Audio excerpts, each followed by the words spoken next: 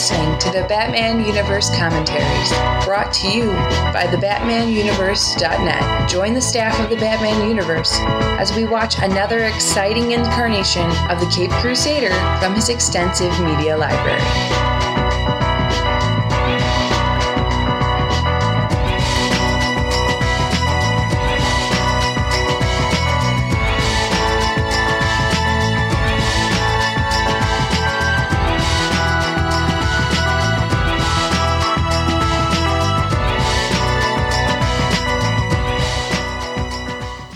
Hello everyone and welcome to the Batman Universe Specials. Today we are going to be doing the commentary for Batman Under the Red Hood. I'm Zach and today I'm joined by...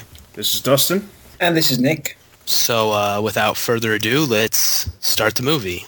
At 3, you're going to click play. 1, 2, 3.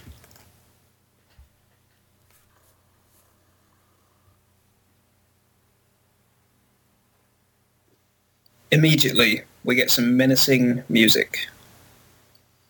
Yeah. I have to say that this opening sequence, you know, I knew that a death in the family was going to be some way brought into this movie, but I didn't expect such intensity right off the bat, especially with the scene that's going to be coming up here shortly.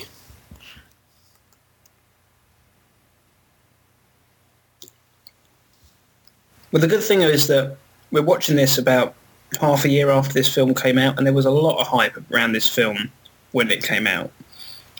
So now it's an interesting opportunity to reflect on whether this film really does live up to that, still later on. I believe it's, as far as, it's DC's most critically acclaimed animated film to this point. I think it even holds higher ratings on some websites, more so than Mask of the Phantasm and Sub-Zero. Yeah, it definitely was quite interesting. What's one of the things that I really enjoyed about this was the fact that, even though it is different than what we saw in the comics, they still interpreted it very well, which in some other DC animated movies we've had a big problem with. I feel like there's a certain one you're referring to there. Yeah, I'd probably be referring mostly to Public Enemies. See, this scene, I thought, was perhaps the most challenging one to convey in this film, just how far can you go? Because obviously they've got a rating they've got to stick with. And I thought they did it quite well. You see a few moments, but they leave a lot of it up to yourself to sort of picture. And sometimes that can be more menacing than anything you can show on the screen. But I thought it really did justice to that whole scene, which is a very historical one. Yeah, I would agree. I will say that I think, obviously from book to film, things are going to become more graphic. But in the comic, it's much more suggestive. You actually never see Robin being hit with the crowbar. All you see is the Joker swinging the crowbar, which I thought it was interesting that they really show. They never, I don't believe in what we just watched, they ever show the crowbar actually connecting to his face. I think you see his face move and you see the Joker swinging, but you never see the impact. But I was also very surprised by even just, the extent of the blood, like having him spit in his face and things like that. I'm sure they had a lot of issues just trying to make sure they got that scene in the right, frame to make sure that their rating was the right one. So they probably had a lot of lawyers or whatever just telling them, you can't do this, you can do that. I think the thing it does do is it opens your eyes in this movie and keeps your eyes open the rest of the way, because you never know, if there's going to be something else coming that's like this. And the Joker's ruthless as well. He's just killed a teenage boy. I mean, it's pretty serious stuff. I don't want to be the one to ask it, but what did we think of John DiMaggio? Not necessarily replacing Mark Hamill, but his voice acting in comparison. I thought it was a decent take on the character. I don't think it was nearly as good as Mark Hamill, but I think it's better than some of the other ones we've seen in the past. I think it's definitely better than whoever voiced Michael Richardson in The Batman, or even the guy whoever's doing the Batman Brave and the Bold. I think he did a better job than both of those. I think it's very different. Interesting take. Maybe a bit of Heath Ledger in there, I felt, but also a bit wackier like Mark Hamill, so it was a strange one, but certainly made him a bit more ruthless, I thought. Not so much a harmless clown who just plays pranks all the time, but someone who can really cause some damage. And I liked it. I think I'd really like to see him try it again as well. Yeah, I think his voice is it's darker in a sense than Mark Hamill is. I think it's a little bit creepier. That doesn't necessarily, I would agree. I think if, Mark Hamill decides that he doesn't want to do the Joker anymore, which he's said, but he seems to always come back and do it. If they needed an actor to voice that character consistently, I think John DiMaggio is the guy to do it. I really liked his interpretation here.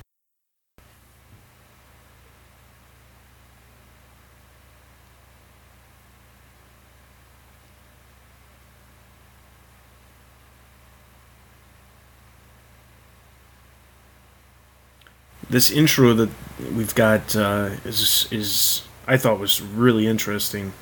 It kind of, in one way, bridges the gap between the story we just saw and the story we're about to see, and the fact that it shows the cemetery and all this. But I found this intro a little bit better than some of the other intros we've seen in past films. I'd agree with that. I think some of the intros have been a bit bland. It's not really much there other than some logos of heroes or something, but I think you get a good feel of Gotham with this intro.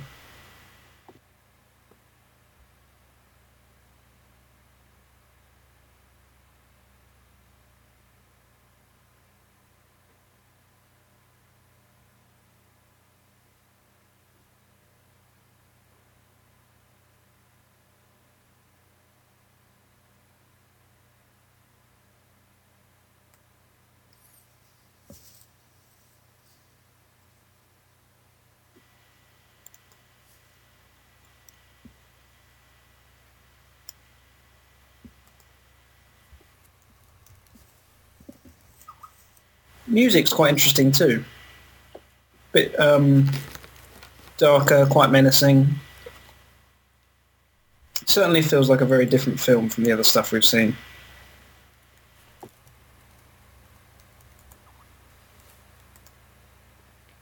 It's kind of interesting because some of this animation during this intro almost looks like it's live action. There's Judd Winnick, our favorite writer, if you listen to the Comic Cast. Yeah, that's a sarcastic comment, but it is interesting that he was the person who originally wrote this storyline, and in turn, this storyline was kind of converted it toward for the film, but I find that interesting. What did you guys think of the storyline in the comics? The storyline in the comics was good. I think it was drawn out a lot more than it needed to be. I think the movie does a good job of putting some pieces, making it a little bit move smoother and move a little quicker. But I think there was a couple things they left out of the comic or out of the film, but it made sense, the things that they left out, like the Superboy Prime Punch explaining how Jason Todd came back to life. That made a little bit more sense to leave out, just because you would have to deal with the whole, well, how does that work and things like that. Yeah, he wrote this film to be much more accessible to a larger audience. I think the first time I read the comic, I was not a big fan of it. Obviously, I've never been huge about Jason Todd coming back. I just don't think his character is really that terrific. But I remember liking the comic. I will agree that it really just lost its ground, I think, when they came to explaining how he came back with Superboy Prime punching a wall or whatever, it just got a little ridiculous, and it kind of made you... It disrupted the flow of the story. It almost felt like you were reading something else at that point. But he pulled out the important stuff and incorporated it into this. And I was actually, I've never been a huge fan of Judd Winnick. I think he has his hit and misses, but I was extremely impressed with the way that he wrote this and incorporated elements from, I honestly think, 3 stories, A Death in the Family, his Under the Hood story, and then also The Killing Joke. So, I was really impressed, and there's several scenes in this film that I think stand out better than some of these other scenes, like the opening scene. There's a scene later that he does, but I think he wrote a lot of these characters really well. I think it's the character moments that really make this one, I think, stand above a lot of the, in quality above some of the others. It's even characters who turn up like Nightwing and Black Mask, the more peripheral characters, even they're interesting. And you're interested in those characters and what they're up to. Something that's been lacking in the simpler stories, I think. And I'd say, regarding the comic story, at the time I thought it was very exciting. As you say about the reason Jason Todd came back, not quite so much. And unfortunately, since then, they haven't really... Jason Todd's been all over the place, which is a bit of a shame. But at the time the comic was coming out, I thought it was very, very exciting to have this character return. It's interesting that you mentioned that there's a lot of peripheral characters in this one, and they make those characters interesting too. I think that's one of the things that they lack a lot of times with these animated films is, so many times in the comics we see a number of villains, we see a number of allies for Batman, or, if it wasn't a Batman film or it was a Superman-Batman film, we see a lot of extra characters just be around because that's where they would be. But in the film, they seem to leave some of those characters out because it's not really necessary. What's interesting is that, even though Nightwing is in the film for a very short amount of time, they still got Neil Patrick Harris to voice him. And I think it's just interesting. Maybe they've kind of realized they need to take a bigger and better approach about these supporting characters as well. Yeah, I would agree. Just kind of going through and doing these commentaries, there seems to be, in every kind of one of these films for the most part, excluding a couple of them, a point where you just aren't interested in what's really going on. Where, just watching it, you start talking about something that's related to that moment or something that we've already seen that moment in. The thing about this movie to me was it was the first, it's really, since Mask of the Phantasm and Sub-Zero, the first animated film that I'm never disinterested in what's going on. Everybody's written so well, I think, and the action never really stops, in a sense. It holds itself for 70 minutes all the way through, and I think that's impressive. And yeah, I mean, I would definitely agree with the characters. I think they write them so well that just in rewatching this, you don't even realize there are a lot of villains that show up in this movie, but they show up in such, kind of a casual way. They don't seem forced. It just all flows in together. And I think that, that's a lot of what the other films are lacking. There's a moment there that we just had where those two criminals explain who Nightwing is and the fact that he was the first Robin. Now, quite a few people find that a bit annoying because shouldn't really be public knowledge, that sort of stuff. But I can see why it was done in this film, to very quickly explain to people who didn't have the knowledge that isn't, that was Dick Grayson, and just to make it clear to everyone. But what did you guys think about that bit? Was it necessary?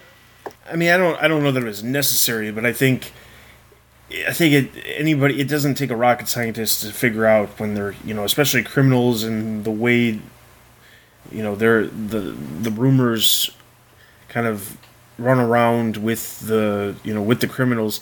I don't think it would be unlikely for them to figure out, hey, there was this Robin, he was a smart aleck, he always made these comments, And as time goes on, clearly he can't be Robin anymore because he's not, unless he's a midget who doesn't grow, it's impossible for him to be the same Robin. So I think because he still works with Batman, it's almost like the most likely outcome. So it didn't really make that big of a difference to me that someone would know that. For me, I think it's hard to kind of judge something like that already knowing that Dick Grayson was the first Robin. So it's hard because, I don't know what the kind of reaction to somebody that doesn't know that is watching this. I don't know that it's necessary, but I think it was a nice addition just because, they do that instead of having to go through maybe this, 5-minute sequence of explaining that, and then also, they don't bring in Tim Drake or anything, which I think was another smart decision. Because, if you get too many characters in here that, they were, once Robin, I think it's going to start to become a little ridiculous for a regular audience. It's different for people that read comics because you've seen that evolution of Robin or whatever. So I think it was a nice way to, if you didn't know who Nightwing is, you know now.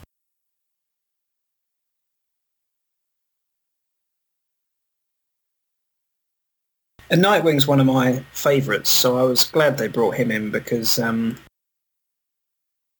he's not really had enough media appearances, I don't think. Mostly because they don't want to scare audiences away, as Zach said, with confusing them about Robins and Nightwings and stuff. So I was glad he was brought in, and I think Neil Patrick Harris got it pretty good. I was a bit concerned at first that he'd be a bit too light and friendly, but I think it worked. They got the tone just about right with Dick Grayson. Yeah, I would agree with that. I think they did when I first found out that he was going to be voicing, especially since when we found out it was right after he was in Batman Brave and the Bold as the Music Meister, and thinking that this was going to be a huge difference in characters, and Nightwing really can't be over the top like the Music Meister was. But that just goes back into good voice direction. That's what we got from Andrea Romano. A lot of action in this film as well. It's been pretty non-stop from the start, really. Yeah. We've got the Jason Todd dying, Batman going after that monster in the crate, and now we've got a car chase.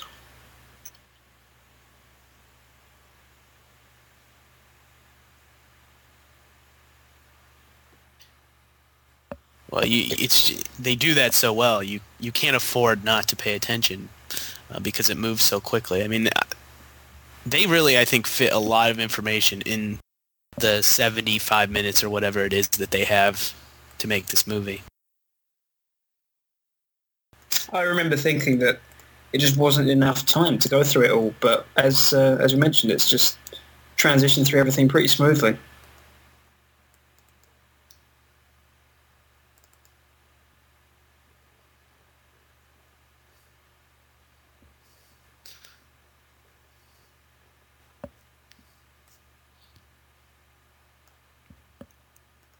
What did you guys think of them including this as a way to kind of introduce, I guess, give the Joker an origin in this story sort of ways? This is pulled from The Killing Joke, but was it really needed? I didn't quite think. Well, I think it actually looks really good, but I didn't think it was. I think it's just a minute there that you don't really need it. I think the thing that I guess I understand the reason behind it, because it's almost as if they're trying to draw the comparison between the two Red Hoods. It's it references the birth of the Joker in a sense, but I think the big thing is that it's kind of making it as more of a this was the Red Hood and look what you did. I'm the Red Hood, and then you find out later, well, look what he did, and that's it makes sense, and it kind of helps explain that. But you're right. It's not necessary. It kind of makes you understand what the Red Hood aspect of it is. I look at it as an Easter egg for the comic readers. I almost think if I was watching this having no idea, I might even be confused to an extent because, they're two different costumes. And as much as I like The Killing Joke as a story, I've always thought that the Joker just having no origin makes him more interesting. And that's just opinion. But I think it would almost kind of be confusing if you saw that, like, what's going on here? So I look at it more like an Easter egg, I guess. Maybe it's to get the general audience to suspect that the Joker is the new Red Hood, but I think that might be a bit far-fetched. I mean, it's hard to say what I would have thought if I didn't know anything about the comics and I was just reading the story, or I was just watching the film, because the thing is, watching the film from the perspective of not knowing who the Red Hood is, I would, if I was to draw the conclusion that, oh, maybe this is the Joker, my only thing would be, I guess I would wonder, then what was the point of showing us that Robin getting killed? But then I would think to myself, okay, well, maybe it was leading into something to do with the Joker and Batman going after the Joker, but it wouldn't make any sense of why the Joker would be wearing this other costume. By the way, we have to mention the animation, I think, is superb. I mean, when you go back and look at The Mask of the Phantasm, it is a great film, but there are some moments that look like they're drawn quite simply, not a lot of detail. But you look at the detail in this film, just the backgrounds, the characters and their emotions. I think it's amazing how far animation's come in 20 or so years. Yeah, I agree. I think, the nostalgia in me or whatever, I actually have always preferred that really simple animated series style. I actually really, really like the episodes of the animated series where they're not as clean as some of the other ones. I don't know what it is. It's just, I feel like animation, at least the way I look at it, is it's not supposed to look like the real world. It's supposed to look real. Right. Yeah. And I think one of the things that has bothered me over the years just watching it change is that animation has gotten more and more realistic to this point where I don't know if I'm really, I think it kind of does a discredit sometimes to the story. I'm kind of unsure where I'm going with this, I guess. I just don't really I prefer the stuff that looks much more cartoony in a sense than I do the stuff that we're getting today. There's no doubt. I think this is great animation. But I don't know. I just have always preferred that older stuff. I mean, there's a distinct difference that you need to draw, and I think the problem is the line is becoming a lot more blurry as far as the difference between live action and animation. The trailer for Batman Arkham Asylum came out, and it looked so real as if it could have been live action. Now, we know it's not, but it's just it's interesting how insanely good animation can get to the point where it looks as if it is real in live action. But I'm with you there. I like the older stuff better, where blatantly this is a cartoon, this is an animated movie. And it's actually interesting that you brought up that trailer of the Arkham City teaser that first came out. I never said this, but I actually thought at the end of it that when they show Batman's face or whatever, I thought it was a guy dressed up as Batman. I thought it was a real person. I was like, what kind of trailer is this? What? Like it was a joke or something. And I don't know. The older stuff in a way looks flawed to me, and that's why I find it so charming, I guess, versus this stuff that looks so clean, it mirrors real life so well, I think. But I also think, it's also, you're talking about the blurred line, it's like they've decided to make these animation films look as realistic as they can, but to me, if they're going to do that, why not just make a live-action movie? But at the same time, I think if this film was made into a live-action movie, it wouldn't be nearly as well received as it is in animation. I don't think it would have been nearly as good either, just because something like this, a large storyline that, you have to include a lot of different backstory elements to really get the story across. This translates better in animation than in live action. Because live action, you would end up with... think about this. This movie is 75 minutes long. Dark Knight was 2.5 hours long. There's a big difference. When you compare of how much information you get in The Dark Knight in comparison to this, you have to have the stuff in the live action a little bit more drawn out to really make it, I guess, more worth it. In animation, it can be nonstop action and not get old too quick. Yeah, I always, I've always judged the animated films much differently than I would judge a live action movie, just because animation can't do all the things that live action can. It's just the way it works. Unless it's created by Pixar, which they seem to nail it. But yeah, definitely. Also, animation. You really can do anything that you want. Yeah, it's a good point. Admittedly, The Dark Knight will have a massive budget, or Dark Knight Rises will have a massive budget, but they can't blow up a skyscraper in the middle of a city, or things like that. There are limits. Those limits are getting smaller and smaller every day. But animation, you really can do anything that you want, and that's why I think it works well with these comic book storylines, which are pretty fantastical, with stuff that is just too far for something to actually practically film. For instance, a helicopter falling off a skyscraper. Pretty tough. Yeah, and especially, they could do it, but it would end up being CG. Right. It would end up not looking nearly as good as it should. It would end up being animated.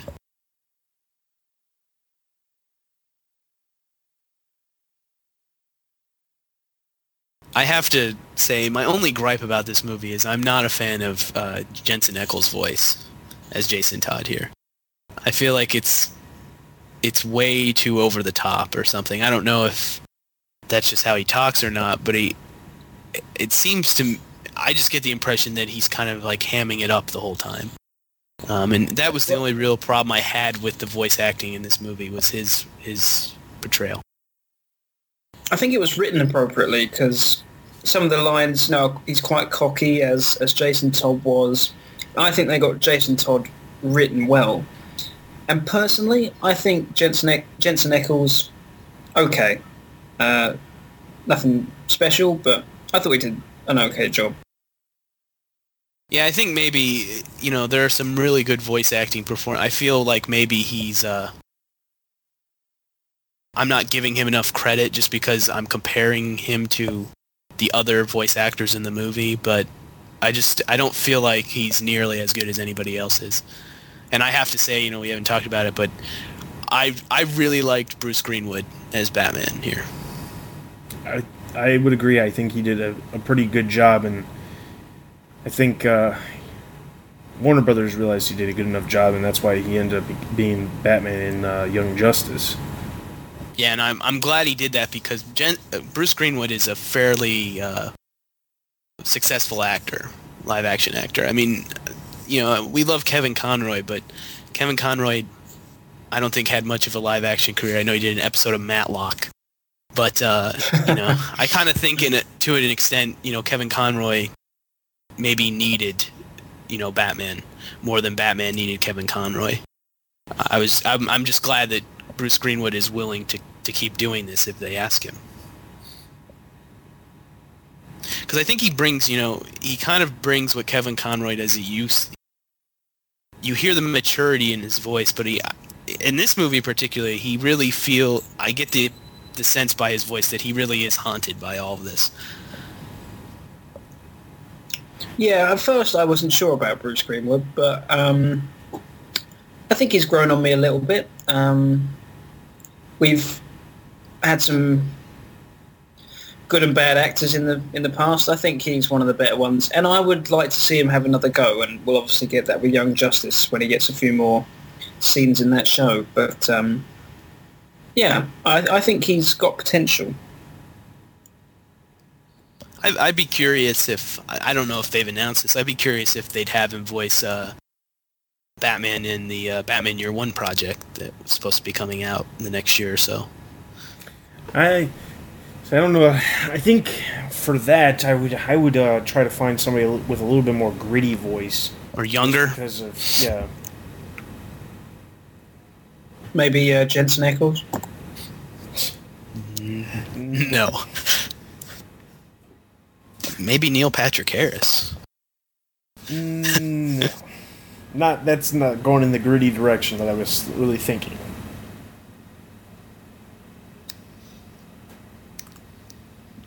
Maybe Jeff Bridges then. And that might be too old. I hear he's a man of true grit. So.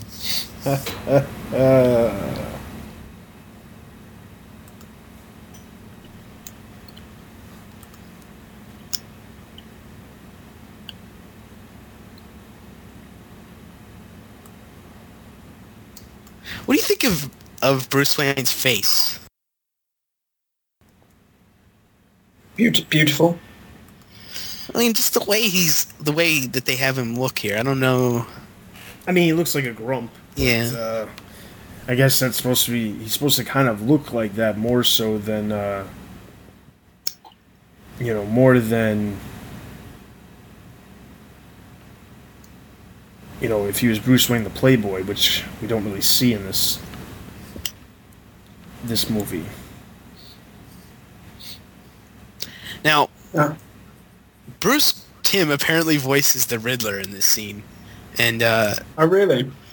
Yeah, but I'm pretty sure the Riddler never says a line during this whole sequence.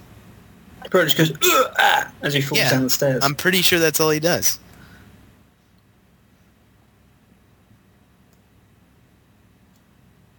So,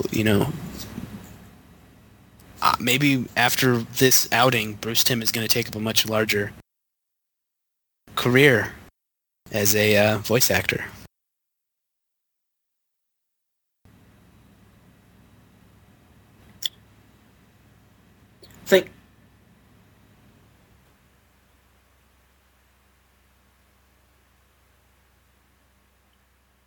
I think if you're going to get the Riddler in, you need him to say a riddle, don't you? You would think so. Now, this bit, as we see an older Robin, thought was brilliant. I thought this was perfect, and it reminded me a lot of the episode or the comics. There was an issue of Batman where Jason Todd holds a criminal off the balcony and threatens to drop him, and doesn't end up dropping him, but does end up breaking his arm, and it's very, very big comparison to what happens in that scene. And we really get to see what Jason Todd was like as well as Robin as well. So, a bit hot-headed, didn't always obey orders. Yeah, at this point, I think, we're glad he's dead.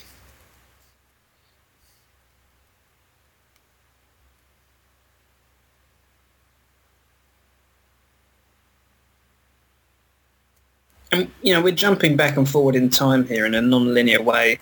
Fairly well, I think. Fairly smoothly.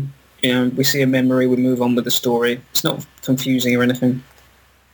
Now, Black Mask is someone that I've not really read a lot about. I hope to get to that eventually, but always found him fascinating.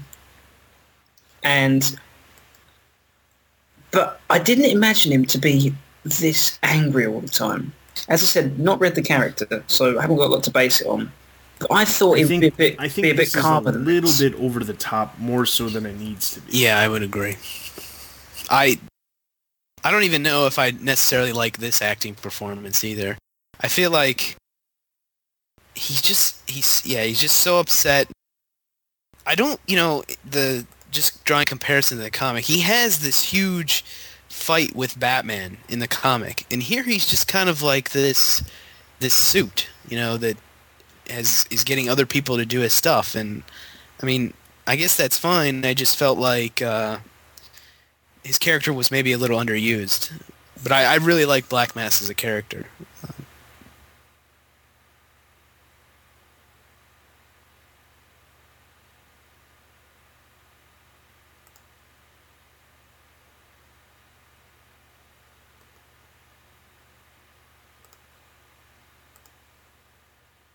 What kind of club is named the Rusty Nail? I just gotta say that. and the colors be pink. Yeah. It's interesting that we could have a building that has that is basically just the bare bones and it's just sitting there. It seems as if they would have just knocked the building down and left it in a vacant lot.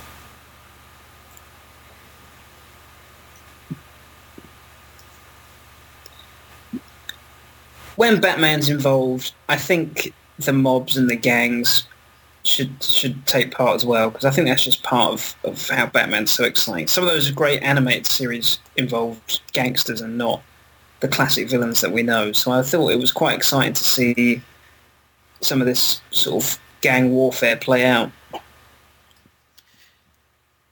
Yeah, I would agree. I think, though, because we, like the character so much, we appreciate that stuff. I think more, general audiences, I think really prefer to see all of the supervillain action more so than just thugs. I totally forgot that guy was caught on fire there. I was a little surprised by that. I have to admit, I found this bit a little bit tedious. These bounty hunters or whatever they are. Yeah, I don't remember this ever much different in the story, in the comics. Yeah.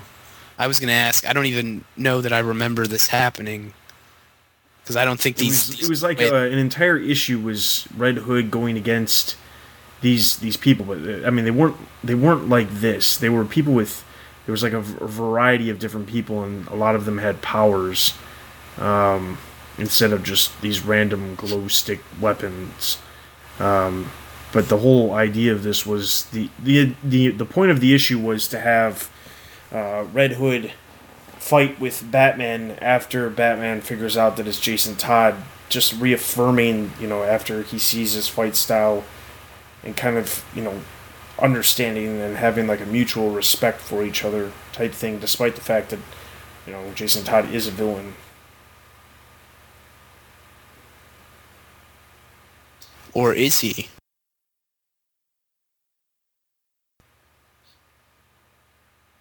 It is kind of cool to see that he did have the dagger that we saw in the comics too, the the crooked dagger. Yeah.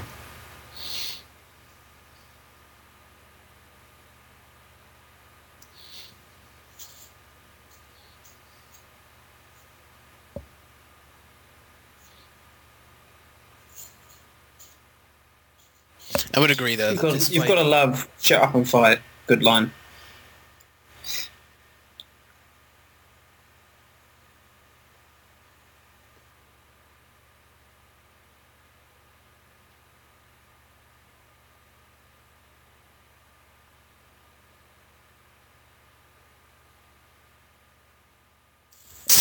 So ridiculous. Well, the bit where he runs through the car. Yeah. Yeah. It's never that smooth. I've tried it.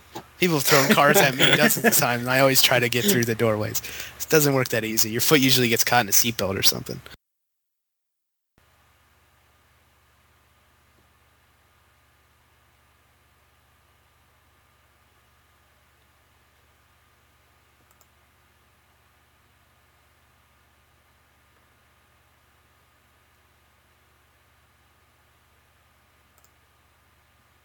One thing that I thought was a bit different was that it didn't take them long to figure out Jason Todd was the Red Hood. If I remember correctly, in the comics, took quite a while before you figured out who the Red Hood was. I mean, obviously you had your suspicions, but until it was revealed, it took a while. We get it fairly quickly in this film, and to be honest, you got to be pretty dumb not to figure out what's going on. I think too, there's a part of that in the story where he's just in denial. He denies that it could be Jason Todd. Yeah, I think that has a big chunk of the thing behind it. In the comics, I think because it was a story taking place over a long span of time, it was important more to draw it out and who could this really be? I think the thing that ruined it in the comics was the fact that we had the fake introduction of Jason Todd coming back in that Hush storyline, because it was almost as if, what was the point of doing that if you were only going to bring him back less than a couple years later? Yeah, because it was kind of a big deal in the Hush storyline. You kind of thought, what? I don't know. I think it maybe took some of the fun out of Under the Hood, I guess, a little bit.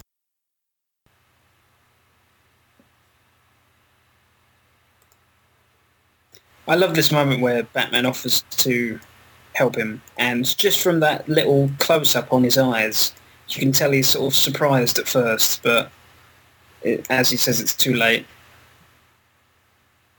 Good character moments.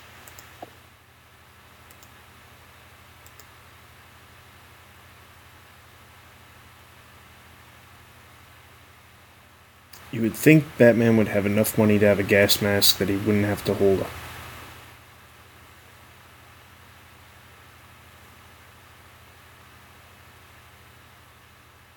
Oh, that was just like built into the suit? Something that like just pops out or something. Or just a simple rebreather that he holds in his mouth instead of having to hold it onto his face. What would he do if he got into a fight? Have to strap that sucker on? I thought the Batcave looked pretty cool in this film. Quite simple, but interesting. I just have to say the computer screen has always been way, way too big. In everything. Who needs a computer that big? Well, when you're a kid, they tell you not to sit so close to the TV. What do you think? How many surgeries has Bruce Wayne had on his eyes? You have to ask Tommy Elliott that question. You get it? Because he's like a surgeon. Get it? Get it? Except for he's not an eye surgeon, so it was kind of a bad joke. It's a plastic surgeon.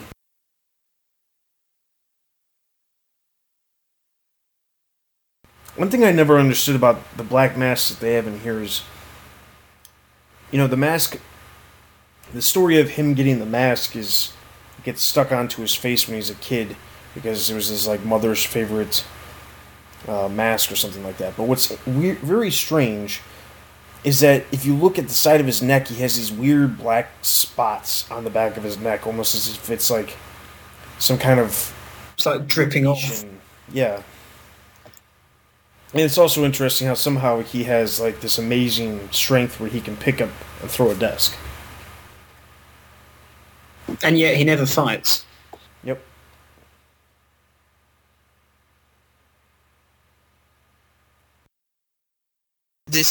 They just wrote him as a very like stereotypical gangster here. And I feel like he's been written better than that before. Yeah, I would agree. Even in The Batman, the TV show, he was written better.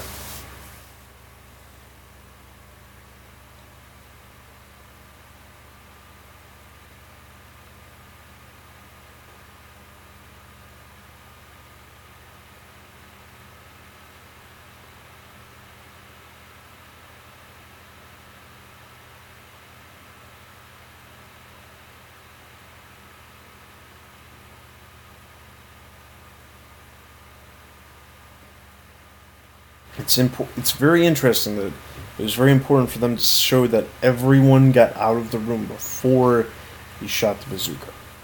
I don't know why, because they've been showing plenty of death so far.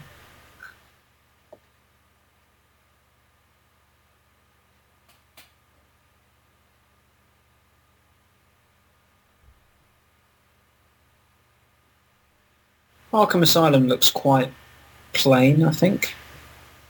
It looks almost as if it could be a cathedral church more so than asylum. Although it is interesting to see that the outside, the inside is like kind of deteriorating and very dirty. I'm just glad there's no green lightning. Yeah. This interior actually reminds me a little bit of the video game.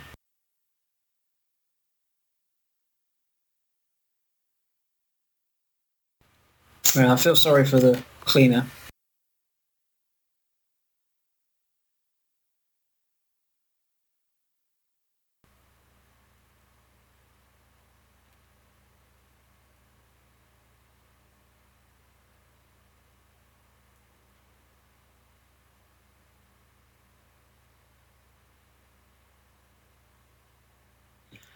Now, why do people bother trying to get the Joker's help? Have they not learned from everyone else's previous mistakes?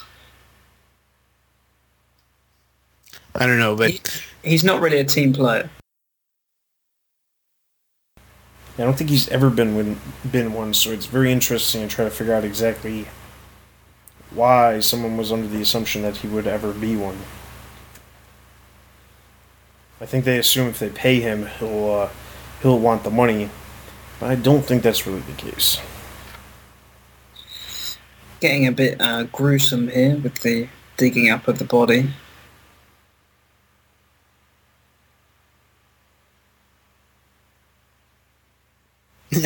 Now, it's funny when I think about when A Death in the Family ended and when Under the Hood came back and how Jason Todd's body, nothing was stolen. Well, in here it is, but I mean, in the comics, his body never deteriorated or anything. Yep, there's just time that his body just sat there. Yeah. Large leaps of logic.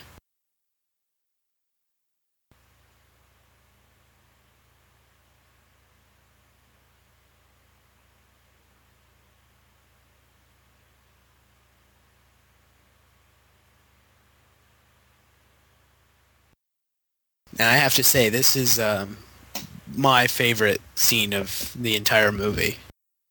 It's a good one. Yeah, I just thought it was so well written. I just couldn't believe that they kind of did what they did.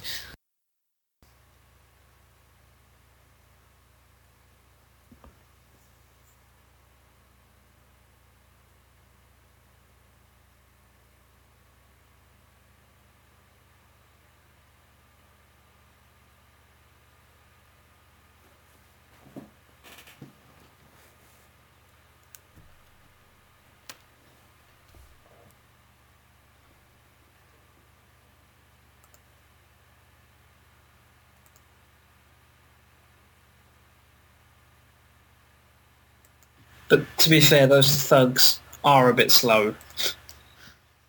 Yeah, but can I have a glass of water and it turns into him slitting a guy's throat and shooting 6 guys in about 5 seconds. Yeah. Mm. Now that feels very Heath Ledger to me. Yeah, I kind of felt like there was that interrogation scene earlier. I felt like those very much were scenes trying to kind of play off of the success of those scenes in The Dark Knight, is that, if we get Batman and the Joker in a room together having him interrogate him, it's just absolute gold automatically. Here we get a bit of race. Like I said earlier, just another great addition to the cast. Mm. Jason Isaacs portraying him, who's worked on it was Lucius Malfoy on the Harry Potters. Yeah. Yep, he was also the British captain in The Patriot. Oh yeah, that film just made like anyone who was from the UK pure evil.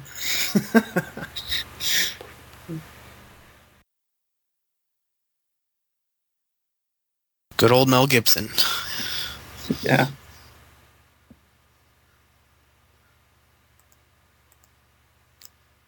I guess that's meant to be Ubu? Ubo? Ubu. Ubu. Ubu.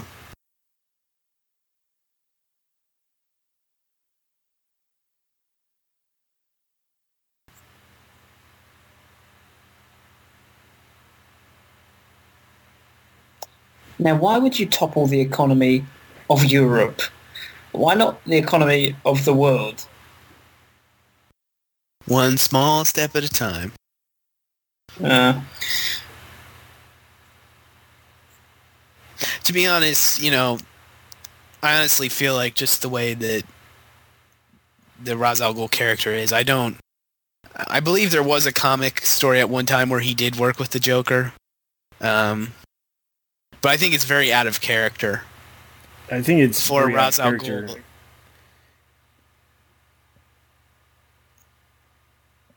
It is an odd decision.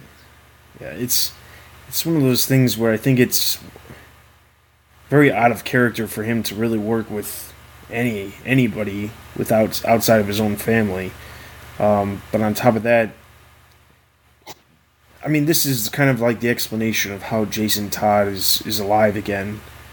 But what I'm having even a harder time understanding is how in the world did Jason Todd's body, which was blown up inside of a factory, how, like, when Batman dug the grave up, he popped open the top, and there's the body looking like it just died of natural causes. How in the world was anybody to actually? How would he have looked like that? Yeah. I mean, my explanation would be, well, he died. We gave him a gravesite because he died, but his body was destroyed in the explosion.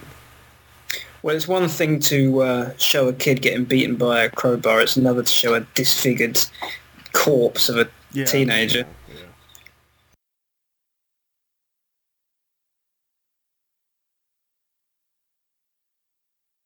Now, did the original Death in the Family storyline take place in Bosnia? I thought it was Iran. more sort of I thought it was sort of Middle East area. Yeah, I think they took that out because of current events. Yeah, because I do remember the Joker became like the ambassador to Iran or something like that. Yeah. Oh God! Nuclear crisis, which is probably the best thing about that story. But it's great when he turns up at the UN in like a Middle Eastern outfit. There was someone made a fan film about that years ago, and that was kind of amusing. I might have to find that and post it on the forums. I would like to see that. I've never heard of it. Well, it's kind of funny because that story is regarded as, being so dark and, one of the great stories. And then the second half of the book is the Joker being an ambassador to the UN, or to Iran at the UN. I mean, it's just absolutely ridiculous. Yeah. And it's funny to read. I mean, you kind of laugh while reading it, I think. And Superman just turns up and tells Bruce, you can't kill him.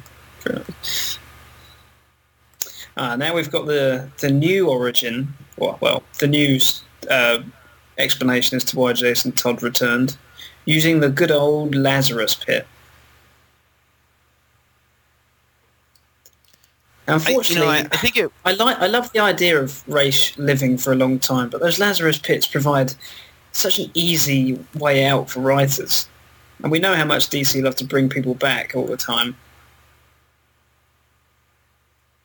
I think it works. I would be curious, not knowing anything about a Lazarus Pit. Like, okay, you explain why he's died, but what's in that pool? What is, what's making all these people, young or return to life?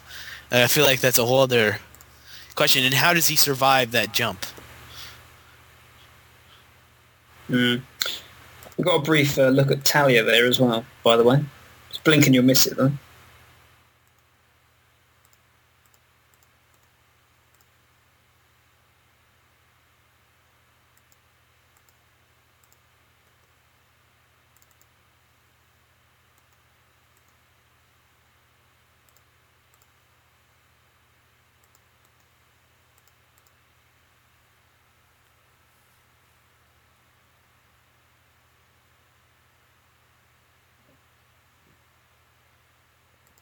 Batplane looks pretty cool.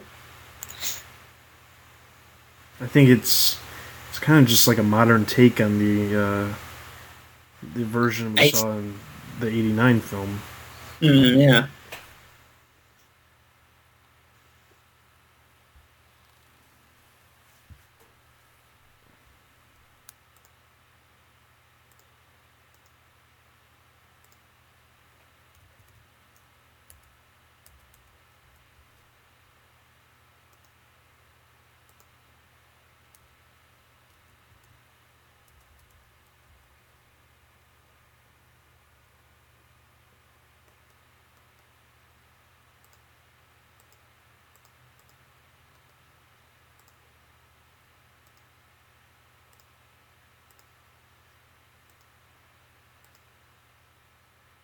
I was just thinking about it. I think their kind of portrayal of Alfred was kind of interesting.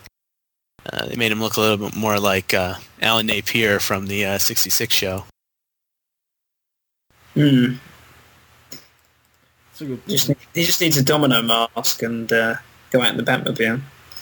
Yeah, they definitely didn't follow the version of him in the comics where he has still a little bit younger, where he's not as graying and white-haired. Did you ever think that he and Aunt Harriet had a thing going on?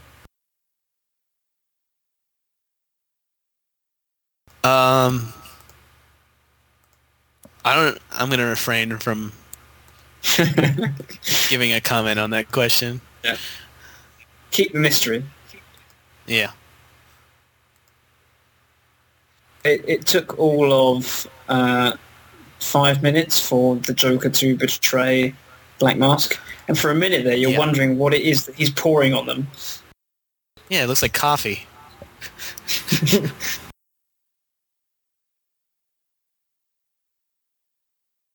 Yeah, I've never seen gasoline that is that color. See, this is the thing with Black Mask. I didn't think he'd be so stupid as to think he could even get involved with a Joker would benefit him.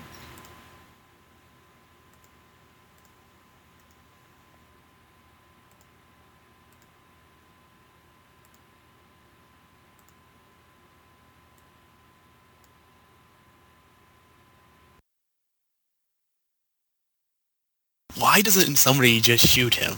Like, what? This just wouldn't be interesting then.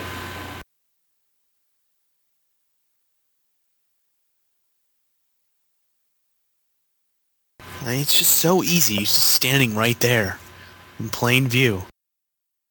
And the cops are just watching these two have a conversation. Yeah. It's like he's got a bunch of people in this truck pouring gasoline all over them, trying to light a lighter, and we're just gonna, try to talk him down. That's really gonna work. Joker, you don't want to do that. Actually, I do. It doesn't have to end like this.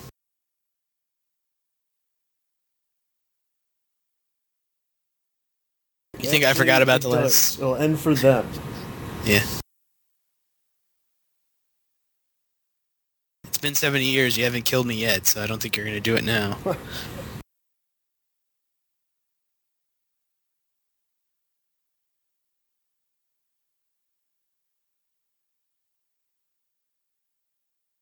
I gotta say,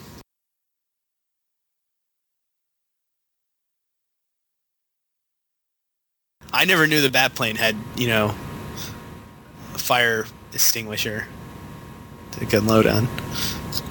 Yeah. He's like Inspector Gadget, isn't he? Yeah. Well, then again, you never know.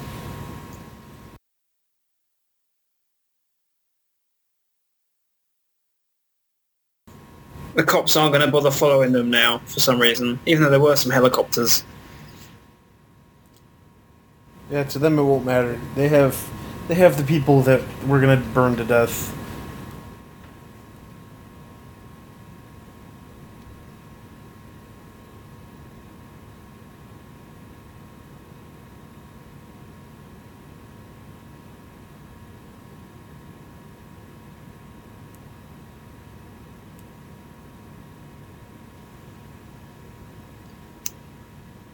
Yeah, I think this is where it starts getting very interesting for me, when the three of them are in this room together. Now, if I remember from the comic, the Joker really doesn't show up until he kidnaps him, if I'm correct. Sorry, so the Hood kidnaps the Joker, or Joker kidnaps the Hood? No, the Hood kidnaps the Joker. They gave the Joker a much bigger role in this story than I believe, if I remember correctly, he had in the original comic. Yeah, he does not work with Black Mask at all. Right, yeah. Like, it makes sense in the movie because they try to bring the Joker in instead of just have the Joker show up because Red Hood's going after him. It also makes a little bit more sense because it's not so much as a question of Joker. So why'd you bring me here? He was kind of working with Batman / against Batman. Joker was hired to take Red Hood out. So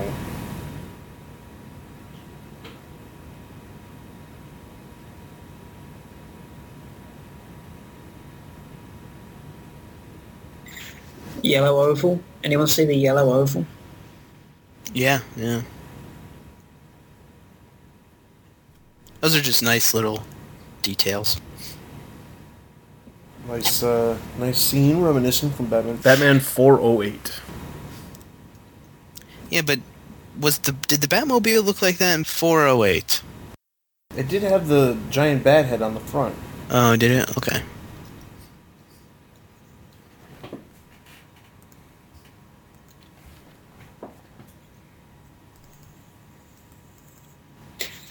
Watch out for the trash can.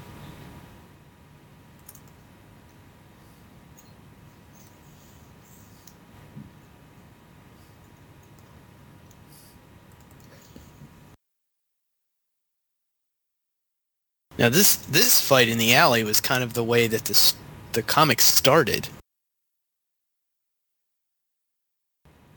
I can see what you mean about the Red Hood now, Zach. He lacks a bit of an edge in his voice, I think. Yeah, he just kind of seems like he's playing it campy in a way. Yeah, he seems kind of casual, doesn't he? Yeah, I just don't think it really meshes well with the way that the other characters are being portrayed.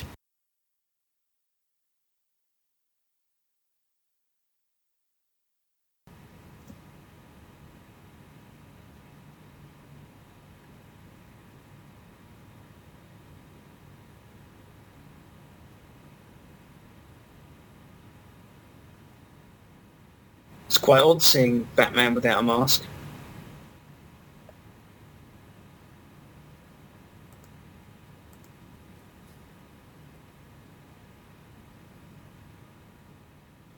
Do you think that he wears that little mask on underneath the helmet? I don't know. That's the one thing that doesn't make a lot of sense to me. Like, what would be what's even the point behind doing that? To be honest, what's the point of those little masks anyway? I mean, it doesn't hide much, does it? Very true. Well, I wear them around the house all the time, and everybody thinks I'm a stranger. Well, I just put my hair in a different parting and put on some glasses, and it makes a big difference.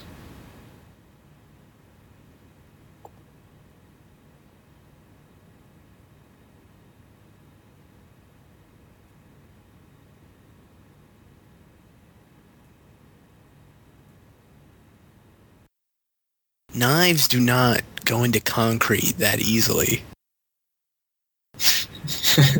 The blade would break, not...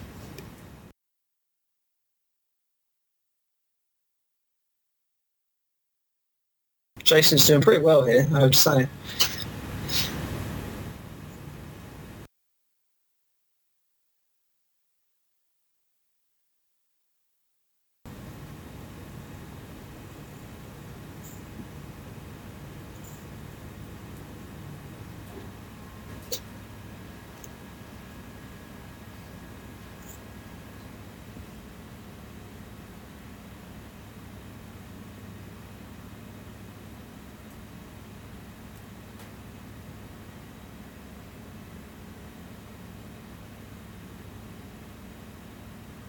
It is interesting how so many buildings have these random giant ledges that they can run along.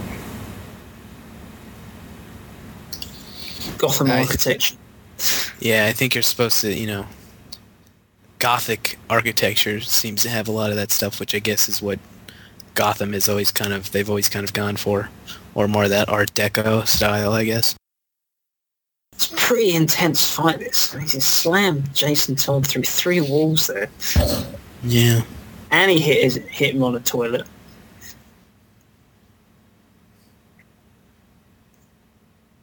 It's got to be degrading.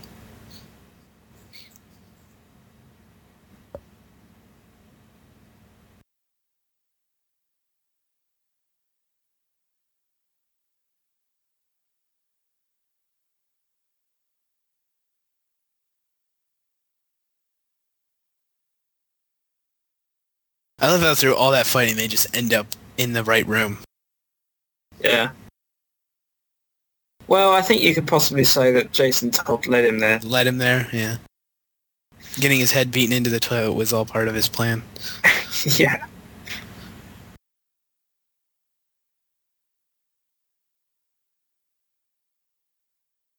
I thought this Joker made a lot of funny jokes, but he doesn't laugh that often, funnily enough.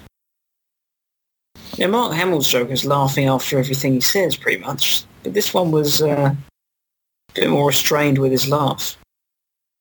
That's a good point, which I'm sure now if I ever go back and watch anything with Mark Hamill, I'm going to notice that and it's going to start to annoy me. Why are you laughing all the time? Yeah. Well, he is the Joker, so...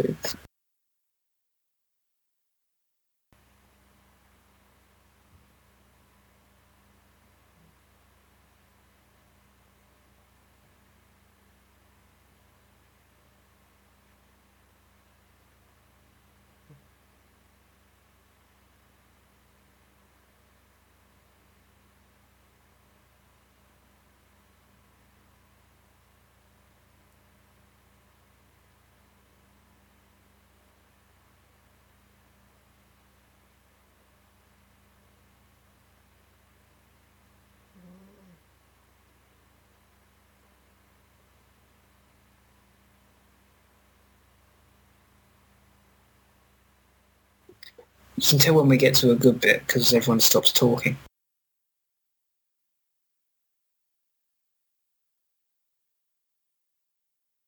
Yeah, that's how it works, and then when you get to a bad bit, nobody ever stops talking. Yep.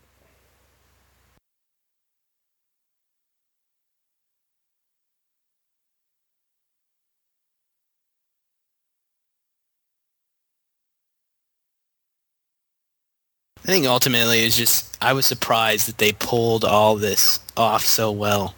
Even like the sequence, throwing him a gun.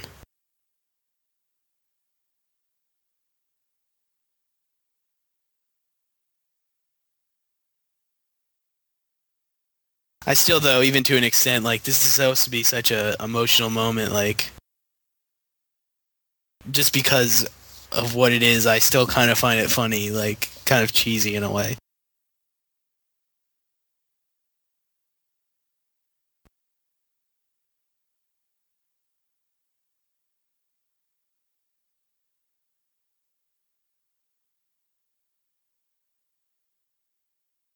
I quite like the idea of Jason testing Batman. He could obviously just kill the Joker quite easily if he wanted to. But he just wants to get Batman's attention and show him that his extreme way seems to be more effective.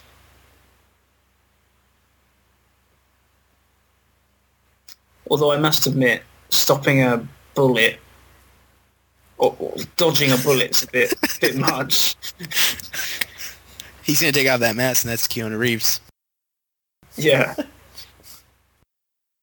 There's a mind bender for the fans listening. Imagine Keanu Reeves as Batman. I'd rather not. Yeah, I don't want to either. Well, if he played his Bill and Ted sort of character, it'd be much more interesting. No, I'm thinking more of just the I'm Keanu Reeves. I'm Keanu Reeves. Have you seen the film with Keanu Reeves in it where Anthony Hopkins is it, and they go after Dracula, I think? He has an English accent in it, which is it's probably the worst English accent I've ever heard. He goes, "Oh, hello, I'm Keanu Reeves." No, I haven't, but I had to check that out now.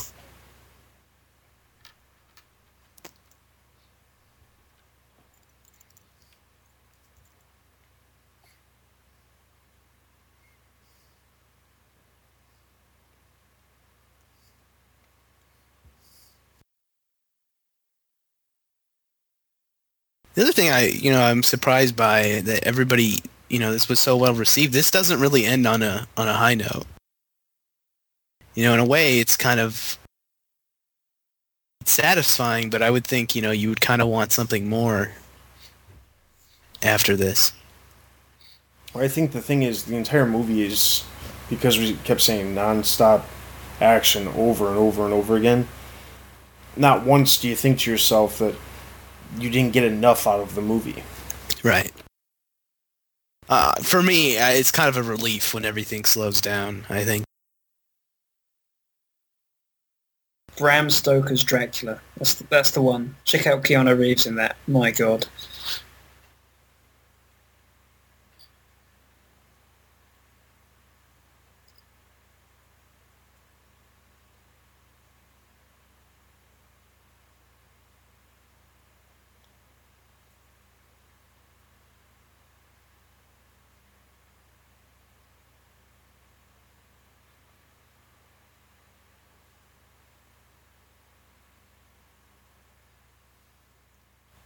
Thought it was quite interesting, that idea of keeping the costume up, just to remind Bruce about what happened originally with Jason Todd. It was still, his fault that the original Jason passed away. And I thought this was actually a really great way to end the movie. This kind of happy flashback, I guess. Yeah, I thought it was a good choice as well. Mm-hmm.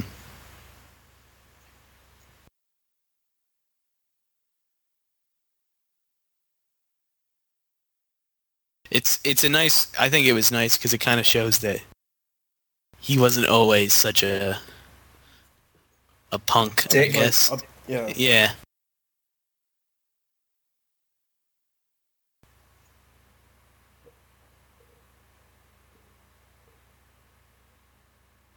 And that he had good intentions, as Robin.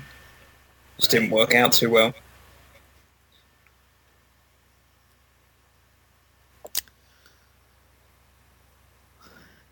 And we close with rain falling. So I guess final thoughts on the movie as it comes to an end? Final thoughts, like I said from the very beginning, the voice cast was pretty spot on, except for, like we said, Jensen Ackles. They could have done a little bit better job, but I think having as many characters as they did in the movie really just made the movie that much better, which I really enjoyed. I would definitely put this in the top 3 animated movies that we've got so far. So, good things all around. Yeah, I'd say it's great to have another addition to the really good Batman animated films. I think it's been a while since we've had a really excellent one, and this certainly is. Is it the best? After, it being out for a while, I would say it's not. But it's certainly really entertaining, gets all the characters right, spot on in nearly every area. A few little weaknesses, but unfortunately for me, I think the old Phantasm is still up there as number 1, but this is a close second. And it's a different take, a bit more realistic, a bit more intense. A lot of Batman comic references in there, which are exciting to see. So yeah, still an excellent film. Whether it works too well with a general audience, I don't know. I've not really seen it with anyone who's not been well versed in the comics, but for the comic fans, I think it's a real treat.